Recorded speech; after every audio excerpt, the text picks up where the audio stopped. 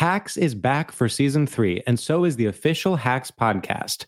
In each episode, Hacks creators Lucia Agnello, Paul W. Downs, and Jen Statsky speak with cast and crew members to unpack the Emmy-winning comedy series. You'll hear Hannah Einbinder and Gene Smart speak to their on-screen dynamic, along with stories from the show's writer's room, on-set antics, and creating the world that Deborah and Ava inhabit. Watch Hacks, streaming exclusively on Max, and listen to the official Hacks podcast on Max or wherever you get your podcasts.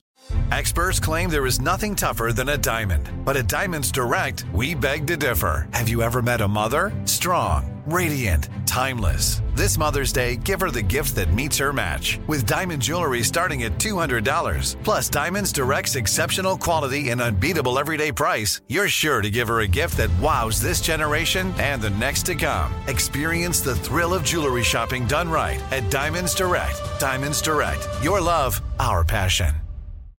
Hey, I'm Rachel Martin. You probably know how interview podcasts with famous people usually go, right? There's a host, a guest, and a light Q&A. On NPR's new podcast, Wildcard, we have ripped up the typical script. It's part existential deep dive and part game show. I ask actors, artists, and comedians to play a game using a special deck of cards to ask some of life's biggest questions. Listen to NPR's Wildcard on the iHeartRadio app or wherever you get your podcasts. Hi, I'm Vanessa Bayer, and this is my brother, Jonah. We're two siblings who love to talk about our childhood and nostalgia and how it shaped us into the people we are today. Who know we're going to have a great time with today's guest, and that's not a gamble. Welcome to How Did We Get Weird?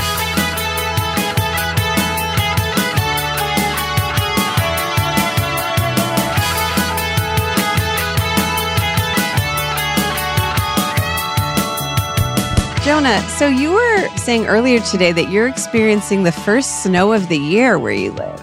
Yep, we got some snow up here in the Northeast. We haven't gotten it. Usually we get it way earlier. I was driving home from work the other day and it was slow goings. It was, driving in the snow. Not fun. Not fun. I have a question because I live in LA where it doesn't really snow. So I'm curious, when we were kids, the first snow of the year was quite exciting. And I feel like maybe as an adult, I'm just curious, how would you say those two things differ? It's not as exciting as an adult. Like like most things. I'm thinking about driving. I'm thinking about my heating bill. I'm thinking about, it's not as exciting. I mean, it's nice because it's, hopefully it means the planet isn't completely melting. Right. So it's good that it's still happening, but it definitely doesn't have the same novelty of wanting to go sledding, wanting to do fun stuff in the snow. It's more of like, okay, I got to shovel this stuff. Where's the shovel? My back's going to be sore. It's a lot more adult stuff. Right. So you're not really missing out that much. Yeah. I mean, I feel like the thing that I would get the most excited to do when it would start to snow was make a snow angel. And now the idea of like doing that, I'm like, no way, Jose. I don't want to lie down in the snow. That sucks. Right. Then you got to do the laundry. Then your clothes are all wet. Then it's like, it's. And also, I feel like when we were kids, because we were from Cleveland and it was so cold there, we had like snow pants and stuff and snow and that stuff. You got to lie down in that stuff. It gets all wet. And you're like, check, please. No, thank you.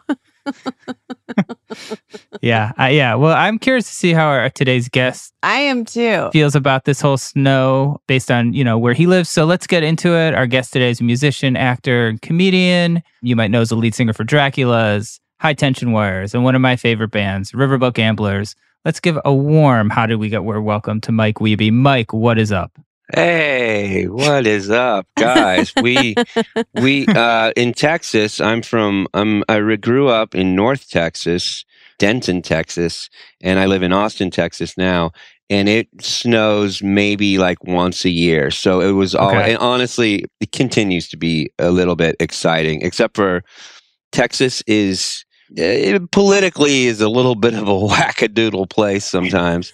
And there's like I don't know the ins and outs, but they're like not on a power grid that like is regulated. Right. So like 2 years ago in Austin, it snowed and iced really bad, and all the power went out almost in the entire city. I live really close to the airport because I've made it, and and like but so the power stayed on, which was great for me. So I had like people kind of trudging their way over just to get warm, but there was like no power in this freezing temperatures for like 4 days or something like that. So that was my first taste of like, oh, snow can be bad and not fun. Because to me, it's always this rare, special treat that like, what is this stuff? It's still magical to me. Right. You should have gone to Cancun with Ted Cruz. Am I right? I know. Yeah. Oh, that's right. I remember that was so funny.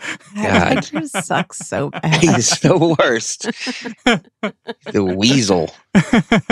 So it's kind of still a novelty to you. Yeah. So how's it? Yeah. I guess like how has it changed since growing up? Like, was this like a huge deal as a kid growing up in Texas? The one day it would snow. It's the best because if we get a couple of flurries, they close down the entire city. So so I remember like in the winters when I was in like grade school and probably all the way up to high school, but even like as a young kid in grade school, excitedly watching the weather every night during the winter, praying that there was going to be snow so we could get out of going to school, because I hated going to school at a very young age. And it was always it's just so magical to like open up the window and see that there was a full bed of snow and know that you were not going to have to go to school. It was just the best. The dream. It's so funny because as a kid, you're like, kind of, Jonah, you were touching on this.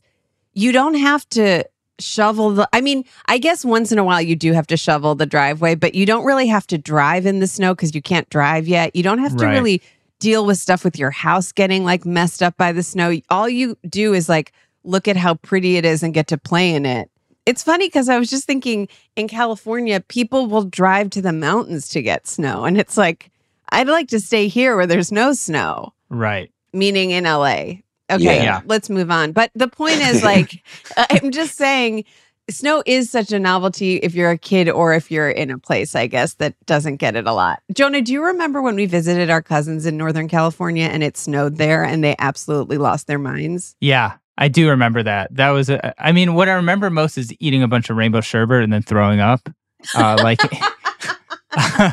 Was that at that time? I think it was the same trip. We were in some kind of vehicle with a lot of people, and I was sitting backwards, like toward, you know how like a lot of cars in the 80s would have the seats that face out the back, which I don't think was like working for me, especially after eating a bunch of rainbow sherbet. Was it vomit in perfect rainbow colors too? That's actually red, so yellow, interesting. Green, blue. I thought maybe it would be at the time. Yeah. Turns out no. Turns out like no, just looks regular.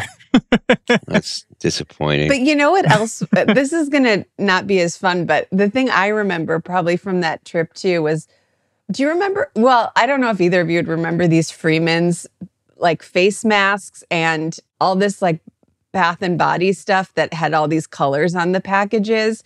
And we would experiment with all of them in Ukiah when we would visit our cousins. But also rainbow colored, but not something you would ingest and then throw up. So you could, I bet you would throw up if you did ingest it. I bet you would throw it up. Good point. You know what? Very really good point, Mike. I bet you would throw it up. But wow, we had a lot of fun when we would go to Ukiah. So Mike, so you grew up in Texas, you'd have the snow days, and then like, what was your kind of vibe like in high school? Because obviously you're like very kind of like a performative person. Were you like that in high school, or were you more kind of quiet, or what were you sort of like? I would think I was pretty performative. I was in theater and did theater stuff all the time. Were there any productions you want to kind of shout out that you did? Oh yeah, I mean, people already know them, so I feel like it's a little, it's a little braggy or whatever. No, I was in One Flew Over the Cuckoo's Nest. Whoa. Which was a very, like, I remember being so excited that we were going to do that, but then just like watching the theater teacher, Jeanette Abney, who was a really great teacher, but watching her just go through every page with a black marker and just marking at all the lines that we couldn't say. Because it's really like it's an adult thing. Like it's not right. It's really ridiculous to have a bunch of high school kids trying to pull that one off. But what was You Can't Take It With You? Was right, yeah. I don't know that one. So you're doing dramas. I mean, these are not musical plays where people are singing and dancing. You're doing more kind of hardcore, dramatic acting sort of. That's what I'm known for. Yes, for sure. Yeah, that's in that circuit.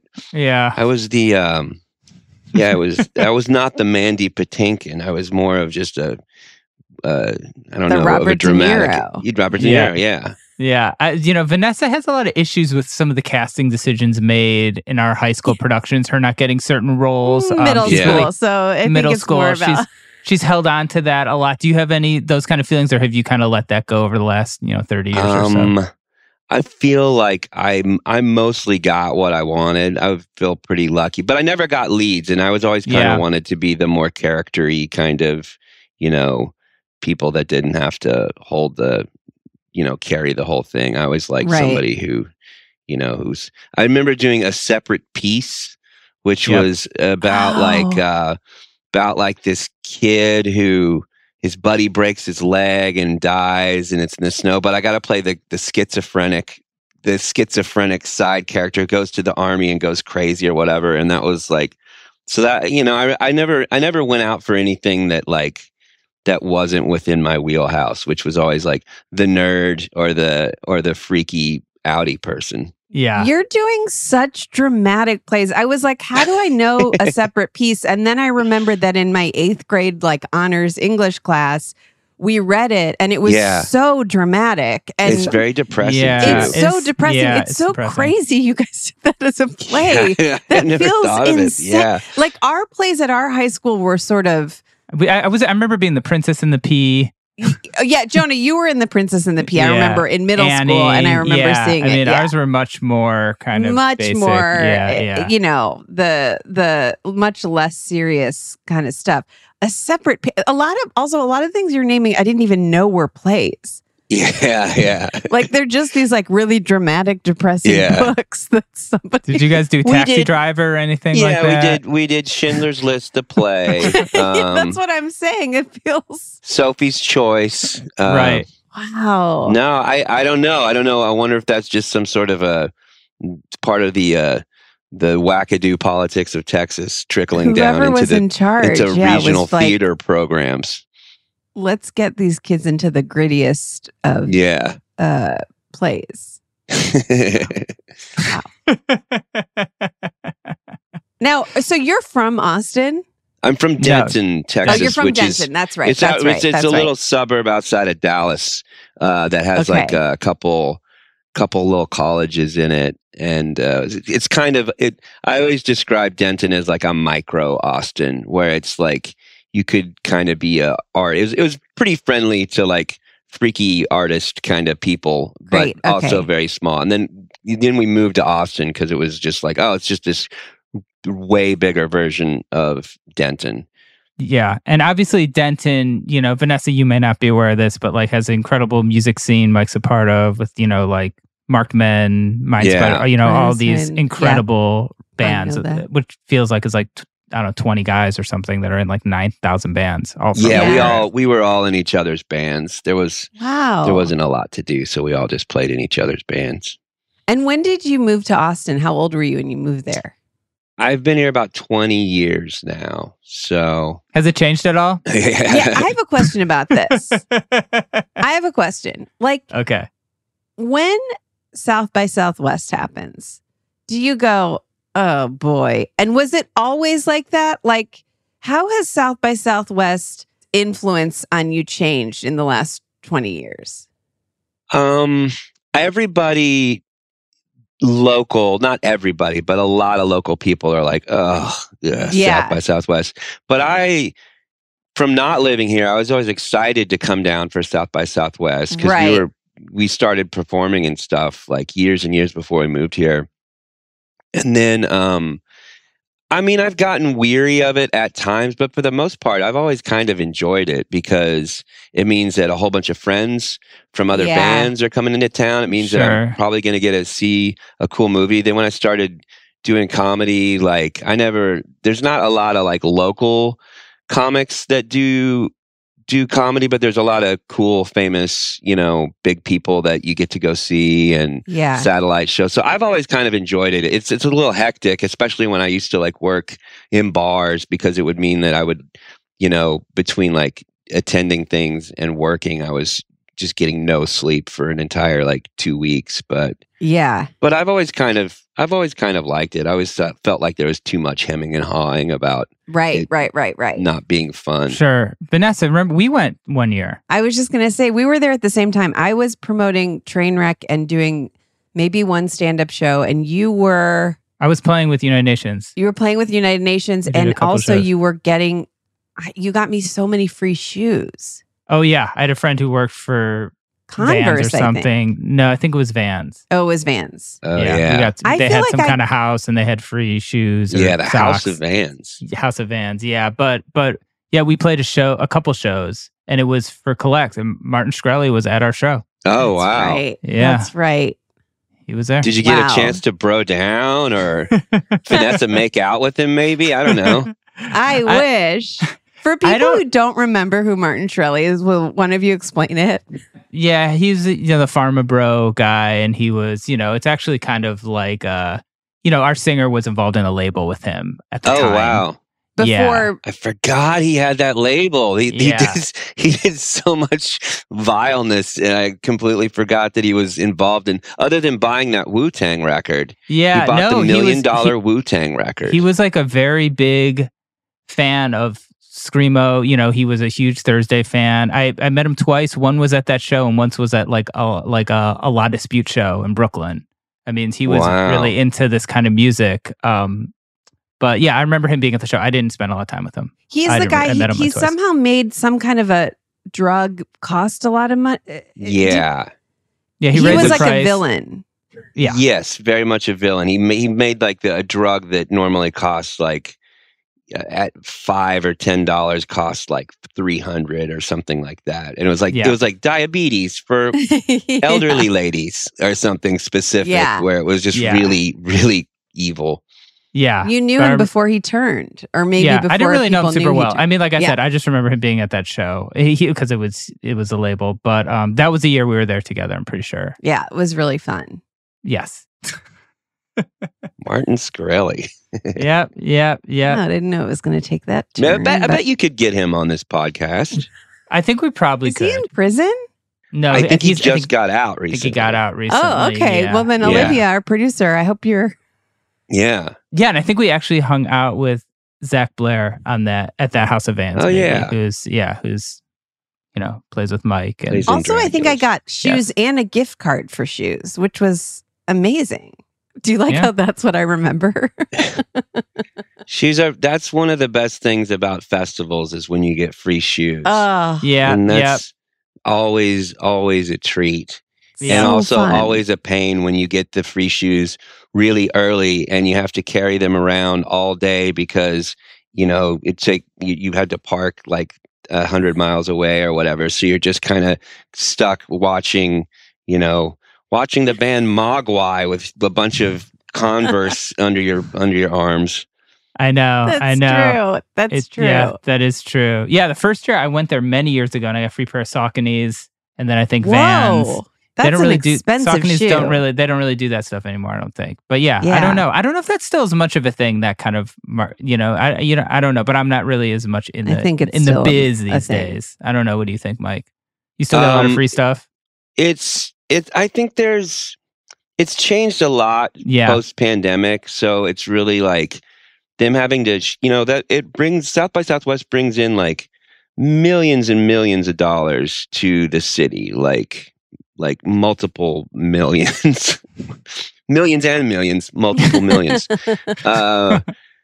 And so it was a real hit when the pandemic took it out for 2 years. So I think they're kind of like rebuilding. So I think the industry is kind of trying to figure out what it is. It's becoming more and more of a tech thing than a music thing anymore.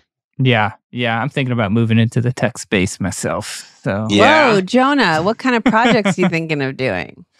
Some AI, I think. Thinking AI. Right. Yeah. Right. And you'll do what very with hot. it? Or? Yeah. I don't know exactly what. Yeah. Okay. That's really cool. I heard Martin Shkreli's looking to get into tech too. So maybe I bet he'd love to replace a ton of people's jobs with AI. Yeah. That feels like a villain move. Yeah. All right. Well, we're going to take a quick break and we'll be right back with Mike Wiebe. Hacks is back for season 3, and so is the official Hacks podcast. In each episode, Hacks creators Lucia Agnello, Paul W. Downs, and Jen Statsky speak with cast and crew members to unpack the Emmy-winning comedy series. You'll hear Hannah Einbinder and Jean Smart speak to their on-screen dynamic, along with Hacks writer and actor Pat Regan, on how their improv experience helped them when shooting scenes and what it was like writing scripts for specific actors. You'll also hear from crew members like the costume designers on what it was like creating the world that Deborah and Ava inhabit. Hear stories from the show's writer's room, on-set antics, and more. Watch Hacks streaming exclusively on Max, and listen to the official Hacks podcast on Max or wherever you get your podcasts. Hey, I'm Rachel Martin. You probably know how interview podcasts with famous people usually go, right? There's a host, a guest, and a light Q&A. On NPR's new podcast, Wild Card, we have ripped up the typical script. It's part existential deep dive and part game show. I ask actors, artists, and comedians to play a game using a special deck of cards to ask some of life's biggest questions. Listen to NPR's Wild Card on the iHeartRadio app or wherever you get your podcasts. I'm Elliot Connie, and this is Family Therapy. My best hopes, I guess, identify the life that I want and work towards it. I never seen a man take care of my mother the way she needed to be taken care of. I get the impression that you don't feel like you've done everything right as a father. Is that true? That's true, and I'm not offended by that. Thank you for going through those things, and thank you for overcoming them. Wow. Thank God for deliverance. Every time I have one of our sessions be positive. It just keeps me going. I feel like my focus is redirected in a different aspect of my life now. So, how'd we do today? We did good. The Black Effect presents Family Therapy. Listen now on the Black Effect Podcast Network, iHeartRadio app, Apple Podcasts, or wherever you get your podcasts.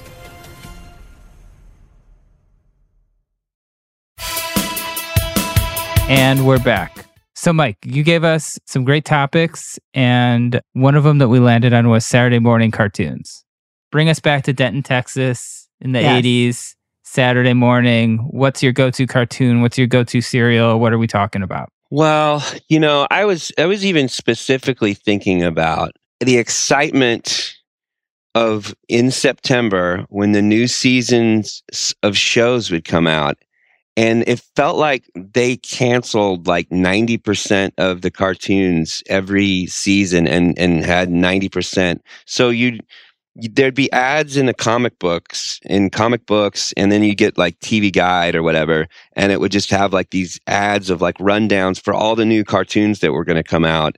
And they were all so foreign and exciting, and you couldn't believe they were making a cartoon about Rubik's Cube or Pac-Man or, whatever, like just all these new cartoons. And I just remember that was like one of my favorite times of the year, was to sit there and kind of like make a plan, because there's 3 networks. There's ABC, NBC, and CBS. And so there's going to be cartoons that are running at a certain time. So you had to really kind of plan out what you were going to watch, and maybe you can switch to some during the commercial break.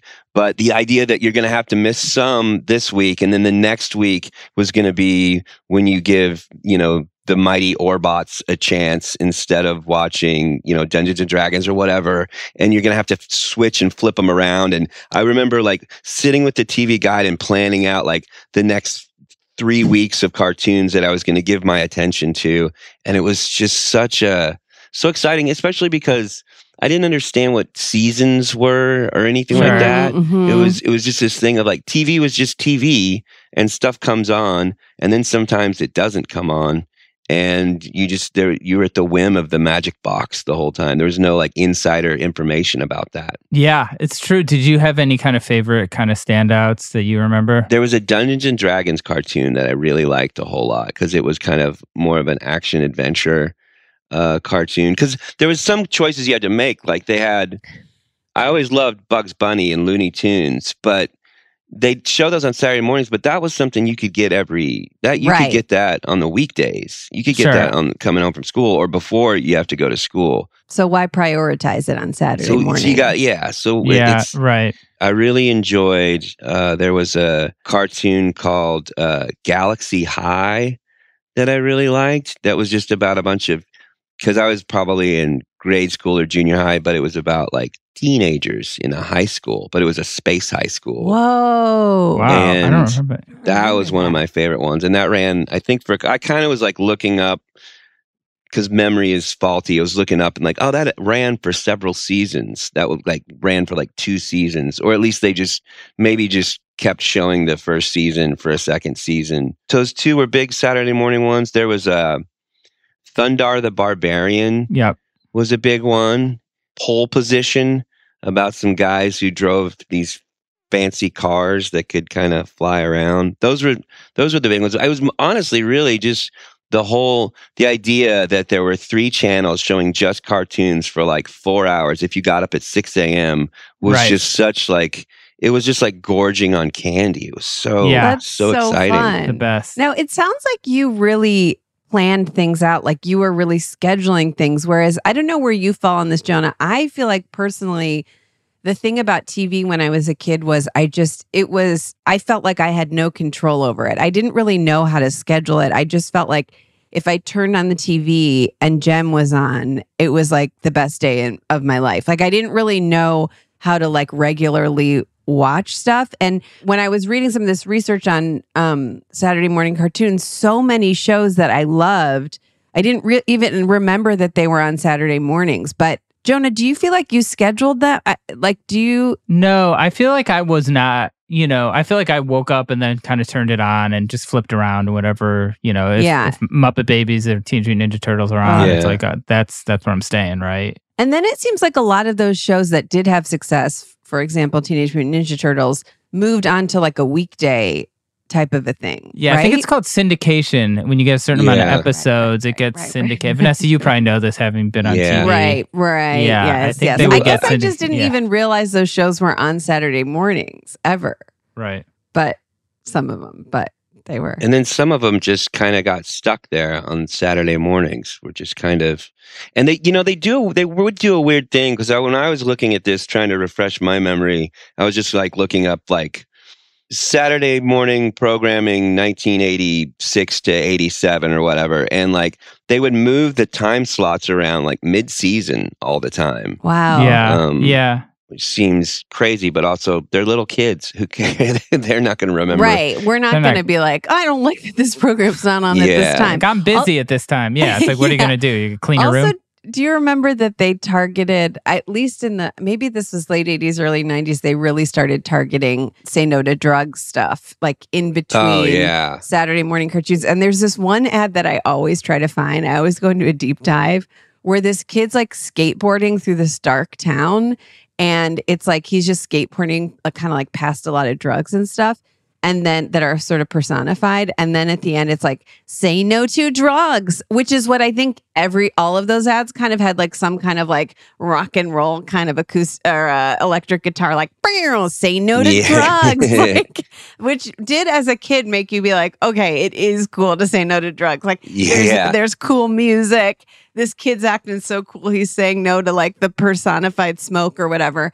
And this rocks. Yeah, they definitely didn't prepare you for the fact that drugs were going to be offered to you by somebody who's actually like a really nice and cool friend, like a friend that like is a close friend that you've known your whole life, that it wasn't going to be a horrible monster that slinks out of an alley,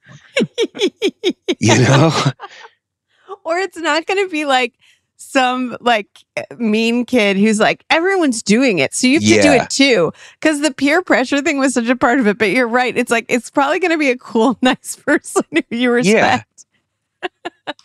Yeah, nobody wants to punch you to make you do the drugs that they worked hard to get, probably. That they paid money for. They're not going to be like, take my drugs for free or I'll be mad at you when I paid all this money for them. Gonna punch you in the arm real hard. Mike, what was your kind of like, were you snacking on anything while you were watching these cartoons, or what's your... We had a pretty sugarless cereal. The one indulgence we got was Honey Nut Cheerios. Yeah. Oh, so those are so good. Have you tried those today? Yes. They stand up big time. They do. I eat them raw. I raw dog them. Just handfuls in the thing, handfuls in the box. Okay. Just eat them. There's falling through my fingers. They're so good. I feel like I know, like some of my friends who are parents will pack Cheerios in a little baggie for their kids or whatever. And I'm like, why don't I do that for myself? Why don't you pack me any, you know?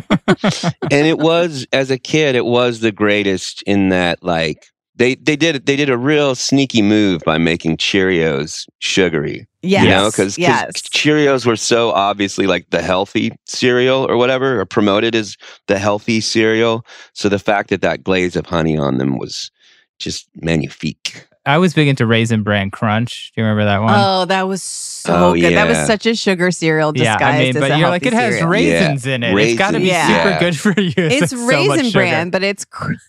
Can you imagine anything more fun than just sitting and eating cereal and watching Saturday morning cartoons? I want to do it right now. Yeah, it is.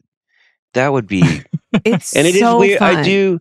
There's a couple things that I try not to be too like, kind of like the South by Southwest thing. I try not to be too like negative about like things have changed and the old is good and bad is new. But it is a little bit of a. It is a little bit of a sad thing that kids probably don't experience Saturday morning cartoons like I did. You know, that like video rental stores is like a thing that like, oh man, I'm so bummed that people will never get to really experience that again. Cause that was like an older highlight of my life. But like definitely Saturday morning cartoons, it's like,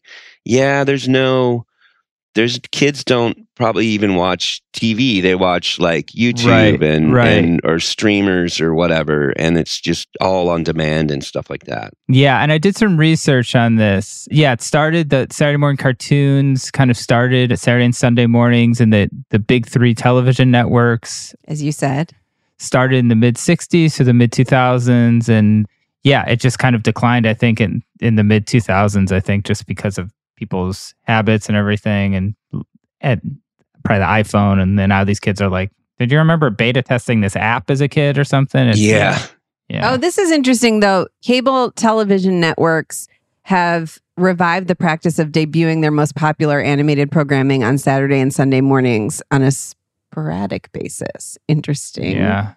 Maybe. I don't know. I have no idea really if that still happens. I'm going to maybe test it out on Saturday. Yeah. Yeah, try it. Turn on the TV because I'm Saturday interested morning. to know. Also, there's so many of the cartoons, like the ones that I loved were like Garfield was huge. Garfield was was a great. big Garfield fan. Huge. Yeah. Was Heathcliff on Saturday mornings? Because I used to get them confused and go, okay, I guess the difference is that Garfield lives kind of a Lux life and eats lasagna and sort of like just annoys Jim, and Heathcliff lives in a bunch of garbage cans. Yeah. And then you had Clifford, who's Clifford, the big red dog. Yeah, so he's kind of doing his thing too. Yeah. There was a show called Garfield and Friends, and it was like half was Garfield, but half was like the same style of art, but it was a bunch of people that lived on a farm. And there was an egg that hadn't hatched, but just its feet were out, and the egg would walk around. Oh, yeah, Garfield and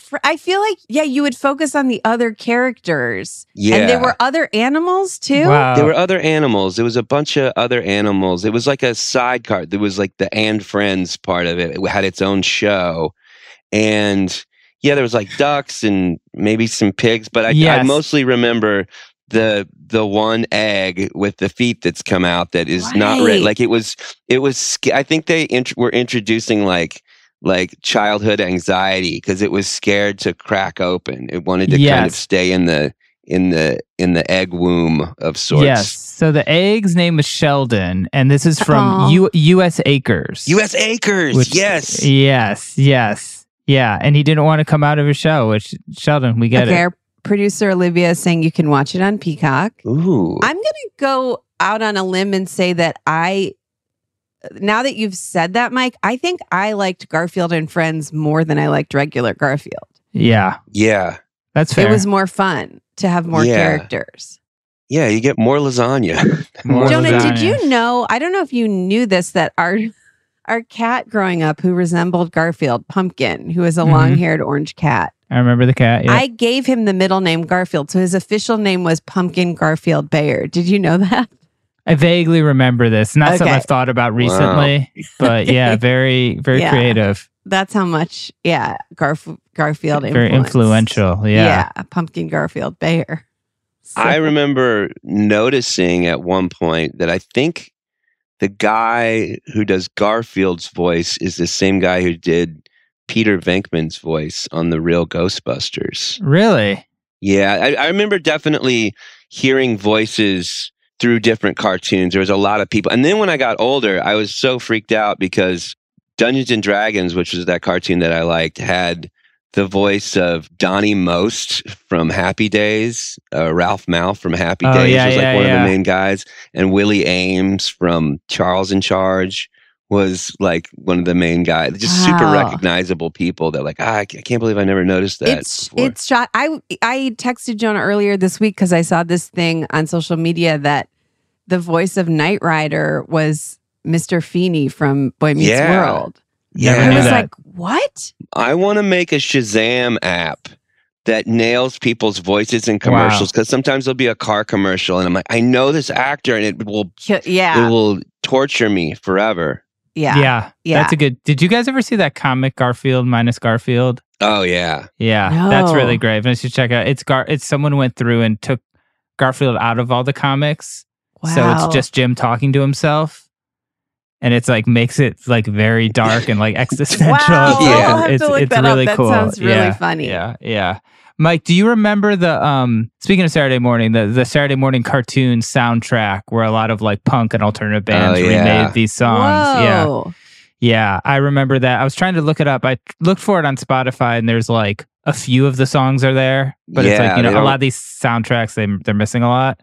Yeah, the what was the licensing premise stuff. of the show? It was a soundtrack. It came out in '95, and it was like all these alternative bands covering Saturday morning cartoon shows. So like the Ramones covered Spider-Man. It was like Sponge was on Liz Phair. Liz Phair covered like the Banana Splits. Yeah. So wait, is it a show or is it? No, this is a soundtrack. This is a soundtrack. But But it was like a lot of the big alternative bands of the day. Toadies, Sublime, Face to Face is on it. Dig, some Helmet, Collective Soul, of course. How would one find this? What is it's called? It's called Saturday Morning Cartoons Greatest Hits. Great. Yeah, so it's just a soundtrack from '95. Okay. Like I said, it's not really on stream. It's probably on YouTube. But there is a song by a band Vanessa really likes, Frente. I love Frente. Yeah, they cover the Flintstones theme song. Okay, got to check this out as ASAP. Yeah, and the name of the Flintstones song is called "Open Up Your Heart and Let Sunshine In." Yeah, that's the song everyone knows from the Flintstones. But I guess it's a song that was first written in 1954. Okay. Is that maybe from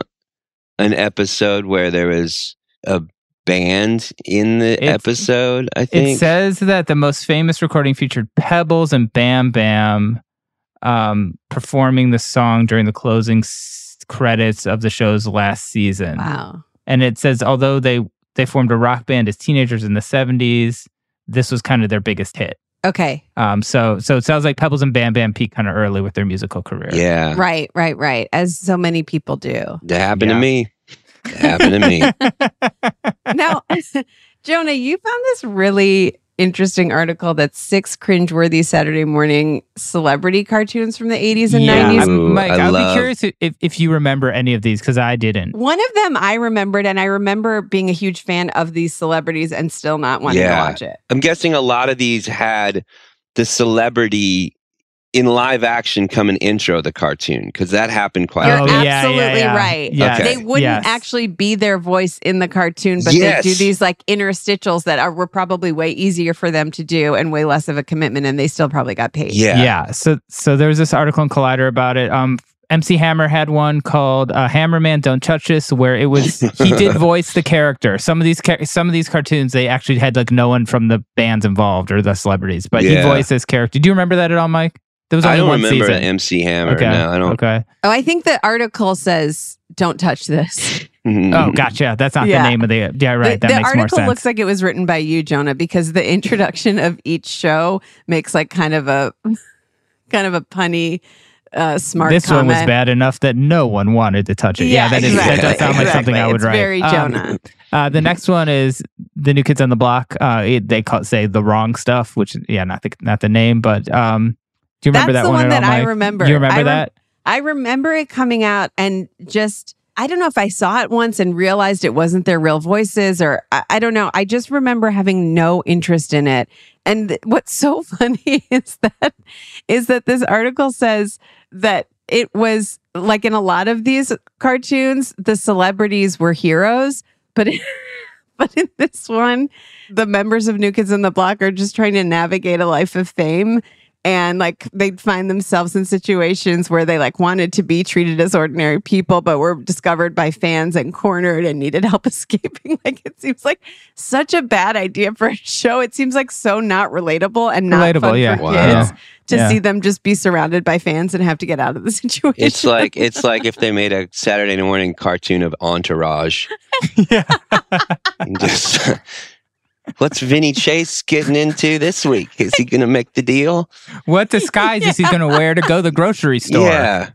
It's like, what about this appeals to kids? Yeah. That's a bizarre one. We also got a Mr. T, which I guess lasted 3 seasons of Mr. T cartoon. I remember the Mr. T cartoon. I do, yeah. And I'm pretty sure he did little interstitials of coming on it. Like definitely like it was all his stuff was very like anti-drug, anti-bullying, Yes, they had a moral to every episode. Yeah. So this is a really interesting one. This one is about a trio of celebrity athletes called Pro Stars, and it's Michael Jordan, Wayne Gretzky, and Bo Jackson. And, I remember this one too. I remember they were working on like the ozone crisis, rainforest pollution, and it said they didn't voice the characters. It's also again, these guys are making so much money by just like licensing their likenesses, and then they don't have to do any work. They don't have to do voiceovers at all. They just get to like come in and like while they're already at work, like record a fast video. I've gotten lucky enough to record a couple voiceovers for some.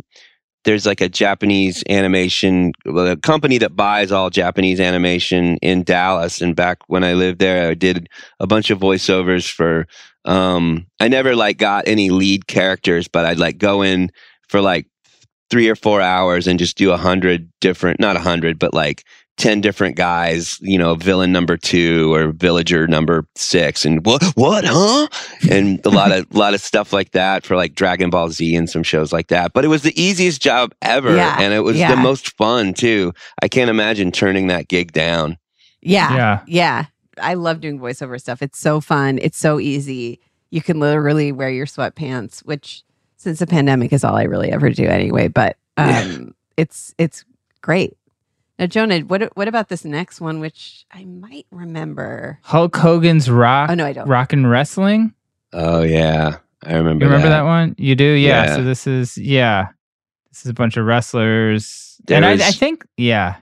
Andre the Giant was one of them, and and I don't think it was his real voice, but Andre the Giant I think he was like Austrian or somewhere Eastern Bloc, so he had this very thick accent. And I remember an episode where they found a baby elephant, and he kept saying "baby elephant," and that's just a random thing stuck in my head of me and my brothers saying "baby elephant."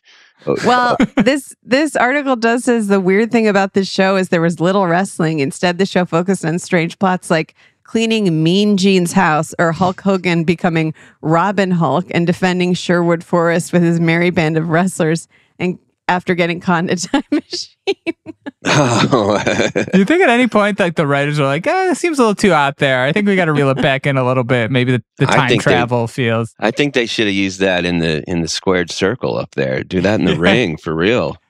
Well, I think that also, my memory is that also wrestling was on, like WWF wrestling was on Right. too. So why watch them this. wrestle when you can watch cartoons of them cleaning a garage or whatever? Yeah. Where does a vacuum cleaner go? Anyways, and the last one is a Kid and Play had a cartoon. Oh, wow. They didn't voice their own characters, but there were live action segments that also included Salt and Pepper, Kool Moe Dee, and it was focused on how to help kids make good choices and stay out of trouble. Unfortunately, I don't think this. It was really cheesy, so the lessons didn't really get learned, and no one watched it. It sounds like. Did little kids like Kid and Play too? Like that felt like such a teenager-y kind of. Yeah, like they were. That was like hip. They kind of crossed over, I think, into like being kind of like a kind of cultural like pop culture phenomenon. I think. Well, yeah, they had the movie in 1990, House Party, which was a huge success, and I think maybe the creators thought it aired from September to December 1990, so it kind of came out at the same time. Maybe there was a big Kid and Play push, and in the movie for teenagers and adults, it worked great, and in this animated show, that seems like it absolutely stunk. It did not go well. Kid and Play seems like having them go from like having a house party in a movie and probably like kind of trying to get out of trouble to teaching lessons in a cartoon seems. Do you guys remember that Kid and Play? Like they had that kind of famous dance where it's like you do it with someone else and you kind of grab their feet. Yeah, I feel like everyone would try to do it, but like no one really knew how to do it. You'd be just like kicking your friend, sort of like. Yeah. It was hard to coordinate it. They were really pretty talented dancers. Oh yeah. Yeah, they could do that thing where you hold your foot and then you jump and make your foot go through the loop of you holding the foot. Right. Yes. Yeah, I remember my friends trying to do that dance and copy them, and I remember being like, "There's just no way. I don't even want to try and do this. It looks you could get impossible." hurt. Yeah. Well, Mike, you famously have gotten hurt, during live performances, jumping off things. Have you ever tried to do like a Kid and Play type move off on like stage? On stage off maybe like a PA or something? I don't know. Dare accepted. Now, Joni, you said Mike has famously gotten hurt. I'd like to hear about just one example of one of these injuries, if it's not too painful to recount. Yeah, my little heart just makes me want to go for it up there. And one time, this was actually at South by Southwest. We were playing this. We would play in this little bar called the Jackalope that we would play every year. It was like a free show and just have as many people come in. It was kind of like a side, like an unofficial show. And I jumped off a bar and I timed it poorly because like during the set I went and they let me pour drinks for everybody. Like while I was singing, I was like pouring shots and they were giving out shots. So everybody was holding up their shot glasses and I jumped into the crowd forgetting that everyone's sweet, sweet booze was a lot more precious to them than catching old Mike. Gotcha. And I fell and I collapsed my lung. I collapsed my left lung. Yeah. So I was in the hospital for about a week with a tube in between my ribs, kind of working it out. Learned a valuable lesson that day. Yeah. I'm glad you're okay. And yeah, me too. Yeah. Feels like, do you remember what you did right after you felt like, were you unconscious or were you like? I tried finishing the song. Wow. It was the last song in the set. Okay. But I finished the song, but I think it probably sounded like when you have a balloon that has a rip in the balloon and you're trying to blow it up. It's just kind of this flapping, airy thing. It was pretty bad. Wow. Yeah. Wow. Well, and I also just want to give a plug to my, like I said, Riverboat Gamble is one of my favorite bands. My wife kind of makes fun of me because like I say like every band, she's like, how many bands are like your favorite band? I'm like, this guy Mike's one of my favorite bands. She's like, you say that like 4 times a day about different bands. But yeah, and I know Something to Crow About just got re-released. And I did a bio for you guys for Volcom a long time ago for the Wolf You Feed, which is still like one of my favorite records, like just an amazing record, and all the other stuff you do, and Broken Gold with Ian and all you guys. I'm just such a big fan of everything. Oh, thanks, Jonah. Okay, Jonah's absolutely geeking out, so it's time to take a commercial break. But we'll be right back with Mike Wiebe. Hacks is back for season 3, and so is the official Hacks podcast. In each episode, Hacks creators Lucia Agnello, Paul W. Downs, and Jen Statsky speak with cast and crew members to unpack the Emmy-winning comedy series. You'll hear Hannah Einbinder and Jean Smart speak to their on-screen dynamic, along with Hacks writer and actor Pat Regan, on how their improv experience helped them when shooting scenes and what it was like writing scripts for specific actors. You'll also hear from crew members like the costume designers on what it was like creating the world that Deborah and Ava inhabit. Hear stories from the show's writer's room, on-set antics, and more. Watch Hacks streaming exclusively on Max, and listen to the official Hacks podcast on Max or wherever you get your podcasts. Hey, I'm Rachel Martin. You probably know how interview podcasts with famous people usually go, right? There's a host, a guest, and a light Q&A. On NPR's new podcast, Wild Card, we have ripped up the typical script. It's part existential deep dive and part game show. I ask actors, artists, and comedians to play a game using a special deck of cards to ask some of life's biggest questions. Listen to NPR's Wild Card on the iHeartRadio app or wherever you get your podcasts. I'm Tamika D. Mallory. And it's your boy, my son, the General. And we are your hosts of TMI. New year, new name, new energy, but same old us. Oh, yeah. And catch us every Wednesday on the Black Effect Network, breaking down social and civil rights issues, pop culture, and politics in hopes of pushing our culture forward to make the world a better place for generations to come. But that's not all. We will also have special guests to add their thoughts on the topics, as well as break down different political issues with local activists in their community. If you like to be informed and to expand your thoughts, listen to TMI on the Black Effect Podcast Network, iHeartRadio app, Apple Podcasts, or wherever you get your podcasts. That's right.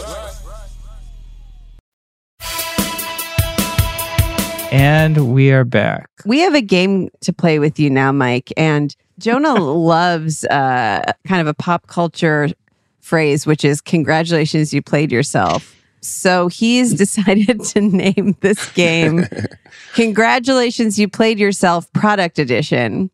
Congratulations, you played yourself. Yeah. Jonah, do you want to explain it? Sure. Yeah. So this is a new segment. This is going to be a reoccurring segment for at least a couple episodes where we discuss 3 products that were discontinued in 2023 and pick one of them we'd like to bring back. In other words, which one of these corporations completely played themselves?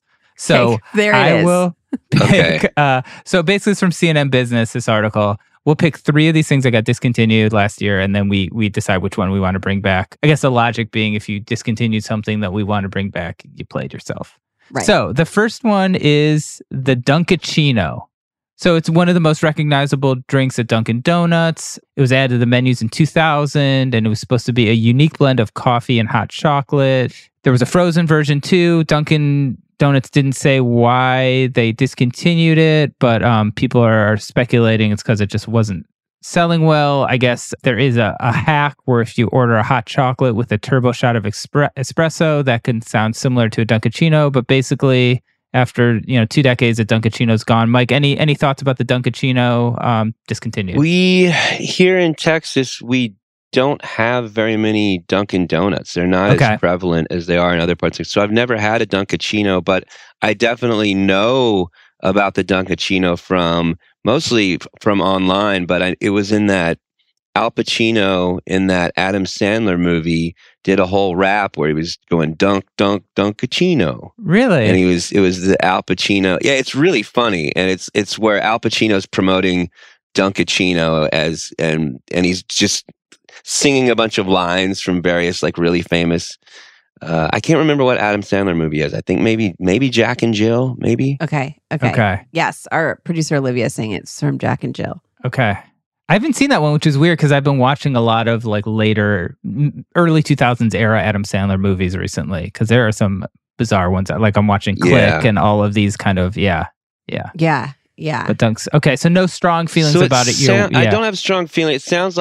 It sounds like something too sugary for me, like drink wise. I tend to like my coffee just straight black. So I'm probably not going to fight for this to come back. Sure, that's fair. Vanessa, what are your thoughts on the Jonah, Dunkaccino? what did you say the hack was for this again? That you could order it? Like a shot. I think it's like a hot chocolate with espresso or something. A shot of it, like that. Yeah. I just think... I let's also say like, okay, like, is this really a hack? I don't know. Like, right. Let's not give this too much credit. Yeah. Well, I was just going to say, I just don't know a ton of adults, which generally adults are who drink coffee. I don't know a ton of adults who are like, I want to have a coffee that's also hot chocolate. So it doesn't seem like a huge loss to me. Although I guess maybe this was more for the teenage market, because I remember as a teenager, I was always ordering cafe mochas because I was like, I'm being cool and drinking coffee, but at the same time, it just sort of tastes like hot chocolate, but just not quite as good. So I just don't know. The Dunkaccino, I am surprised because I feel like maybe because of that movie, but that name is so recognizable as someone who's always lived in areas that are around a lot of Dunkin' Donuts. But I don't know. I don't feel super strongly about it. I feel more strongly about it in that it's such a recognizable name, and less that like, I'm like, oh, I can't get a hot chocolate coffee at Dunkin' Donuts, which already sounds pretty disgusting. Yeah. Jonah, how do you feel about this? Look, it's no secret my feelings about Dunkin'. I live the opposite of you, Mike. I live in an area where there's like one every like 20 feet. Yeah. And, I've had my own issues with our local Dunkin' Donuts. I've emailed with their management about certain things I'd like to see change, which haven't. Always getting it. They probably love you there. Yeah, and now I have my own kind of home espresso setup. I can be a little snobby about coffee. Yeah, this to me is something I would never order unless it was on their rewards app, where it was like spend like 5 cents and you get it for free. But the way they've restructured the reward system, that that's never going to happen. Don't get Jonah started. That's a whole other. So no, I don't know. I don't know. It's I don't like the really sugary stuff either. So I would say no on this one. Yeah. Vanessa, what about you? What's the next one here? Okay, so the next one is Raspberry Rally cookies. This is a Girl Scouts cookie. And they say, while Raspberry Rally was extremely popular last year, they're taking a pause this season to prioritize supplying their classic varieties. They introduced this cookie last year as a sister cookie to the iconic Thin Mints. But in the Raspberry Rally, the cookie part is replaced with a bright pink berry flavored part. So I guess that's, instead of the peppermint, it's raspberry, and it's dipped in the same chocolate coating. And I guess the news that it wasn't coming back created an online shopping spree with some people, some chapters reporting they sold out of the $5 boxes in less than a day. Resellers are selling them on eBay for as much as $30 a box. So the Raspberry Rally cookie, again, envision a Thin Mint, but instead of mint, it's raspberry. How do you feel, Mike? Are you going to miss these? Are you? I never got a chance to try those, but they sound delicious. Mm-hmm. Yeah. I don't know if they sound going through eBay and getting $30 for them, but it sounds good. It sounds. I'm generally a fan of all the Girl Scout cookies. Yeah. To me, I find it so interesting, these cultural phenomenons with these products, because I just saw an article this week about that company Stanley that make those mugs. Oh yeah. There's this pink Valentine's Day Stanley mug, and Target has them, and like people are stampeding to get them, and it's like, why?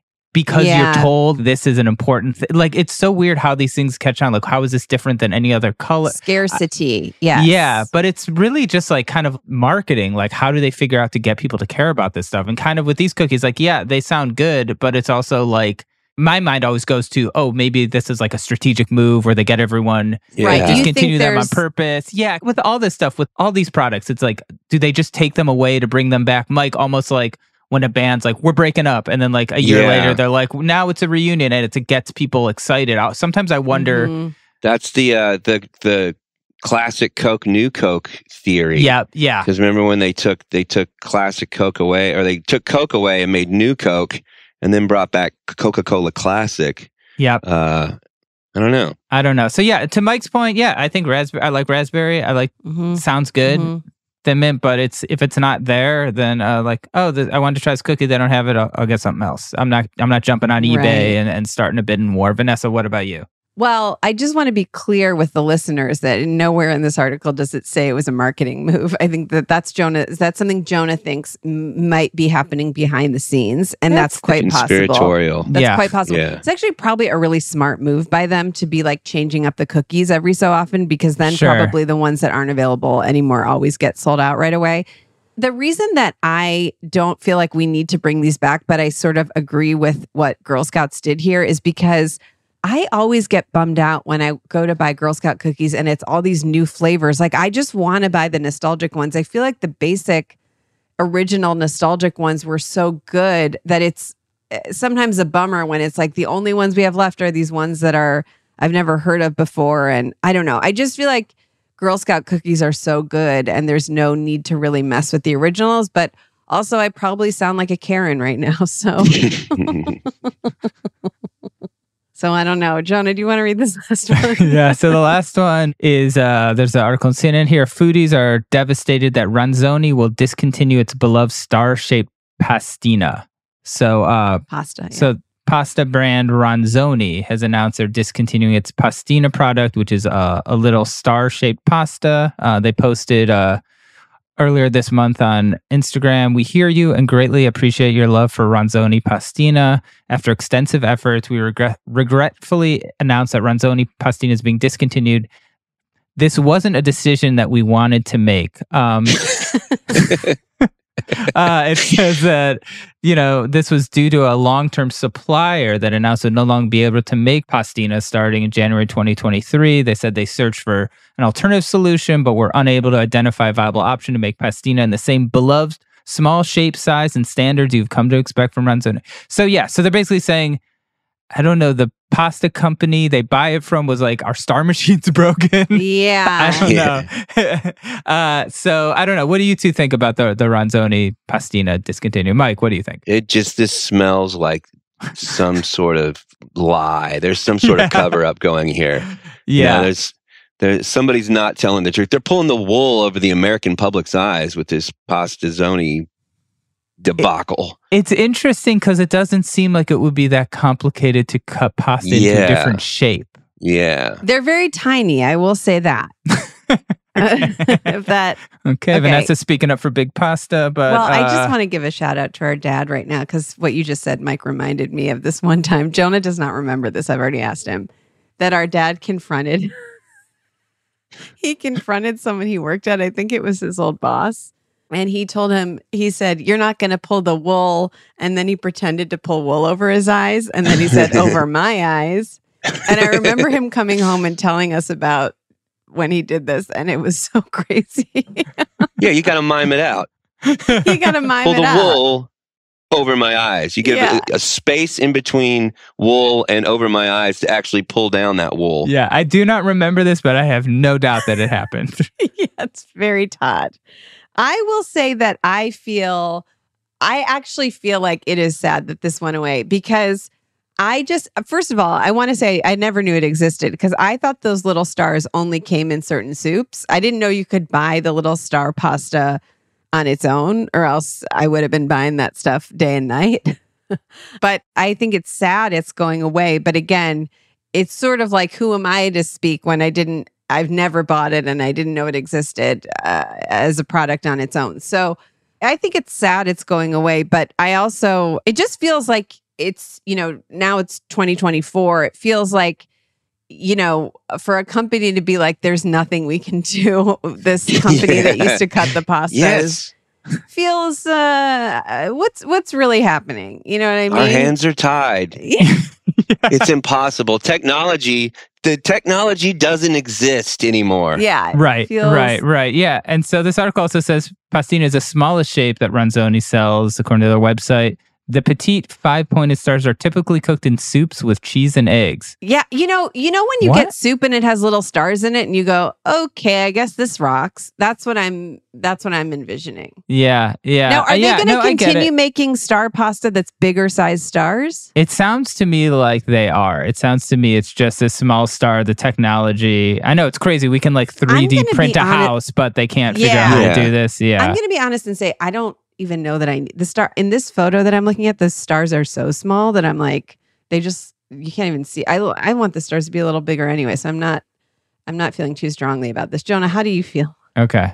Yeah. I don't know. It's fine. I feel like in the scope of things that I'm concerned about, that I want to put my energy into petitioning about, this one's so far down on the list that it's hard for me to even register. But yeah, I don't know. Sure. Okay. So between Dunkachino, Raspberry Rally cookies, and Pastina pasta, which one do you wish was going back into production, Mike? Oh, I believe the Girl Scout cookies, the raspberry. Mm-hmm. Okay. And I mean, I'm sure I would like the pasta, but more than wanting the pasta back, I just don't want to be lied to. Mm-hmm.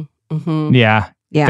Fair. Vanessa, what about you? I think weirdly, I'm going to go for the Dunkachino just because I feel like it's such a classic drink. And my other thing is, like, I know you don't think it's that much of a hack, Jonah, of just getting a hot chocolate and putting a shot of espresso in it, but I can't imagine it's that hard to have the ingredients on hand to make a Dunkachino if they already have stuff for hot chocolates and for coffees.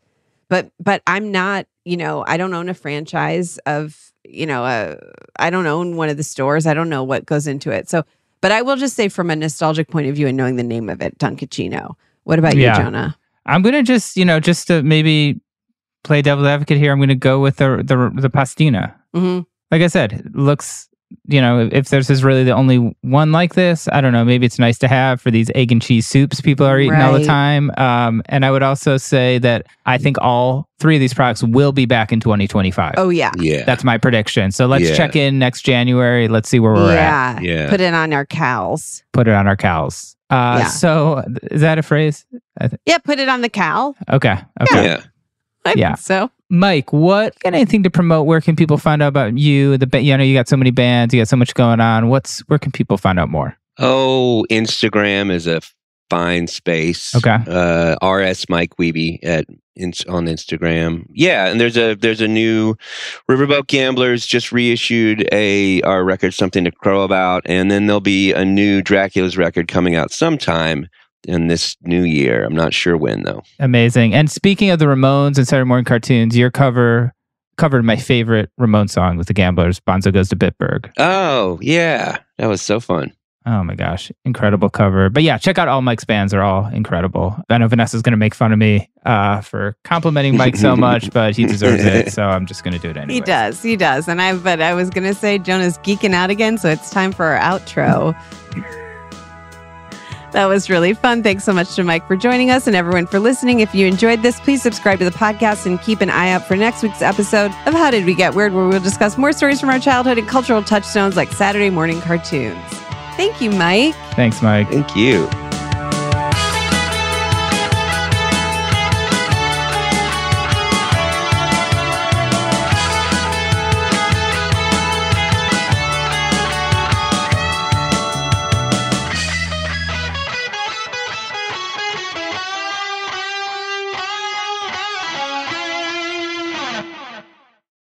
Hey, I'm Rachel Martin. You probably know how interview podcasts with famous people usually go, right? There's a host, a guest, and a light Q&A. On NPR's new podcast, Wildcard, we have ripped up the typical script. It's part existential deep dive and part game show. I ask actors, artists, and comedians to play a game using a special deck of cards to ask some of life's biggest questions. Listen to NPR's Wildcard on the iHeartRadio app or wherever you get your podcasts. The Black Effect presents Family Therapy, and I'm your host, Elliot Connie. Jay is the woman in this dynamic who is currently co-parenting 2 young boys with her former partner, David. David, he is a leader. He just don't want to leave me. But how do you lead a woman? How do you lead in a relationship? Like, what's the blueprint? David, you just asked the most important question. Listen to Family Therapy on the Black Effect Podcast Network, iHeartRadio app, Apple Podcasts, or wherever you get your podcasts. Oh, hi, I'm Rachel Zoe, and my podcast, Climbing in Heels, is back and better than ever. You might know me from the Rachel Zoe Project, or perhaps from my work as a celebrity stylist. And guess what? I'm still just as obsessed with all things fashion, beauty, and business. Climbing in Heels is all about celebrating the stories of extraordinary women, and this season is here to bring you a weekly dose of glamour, inspiration, and fun. Listen to Climbing in Heels every Friday on the iHeartRadio app, Apple Podcasts, or wherever you get your podcasts.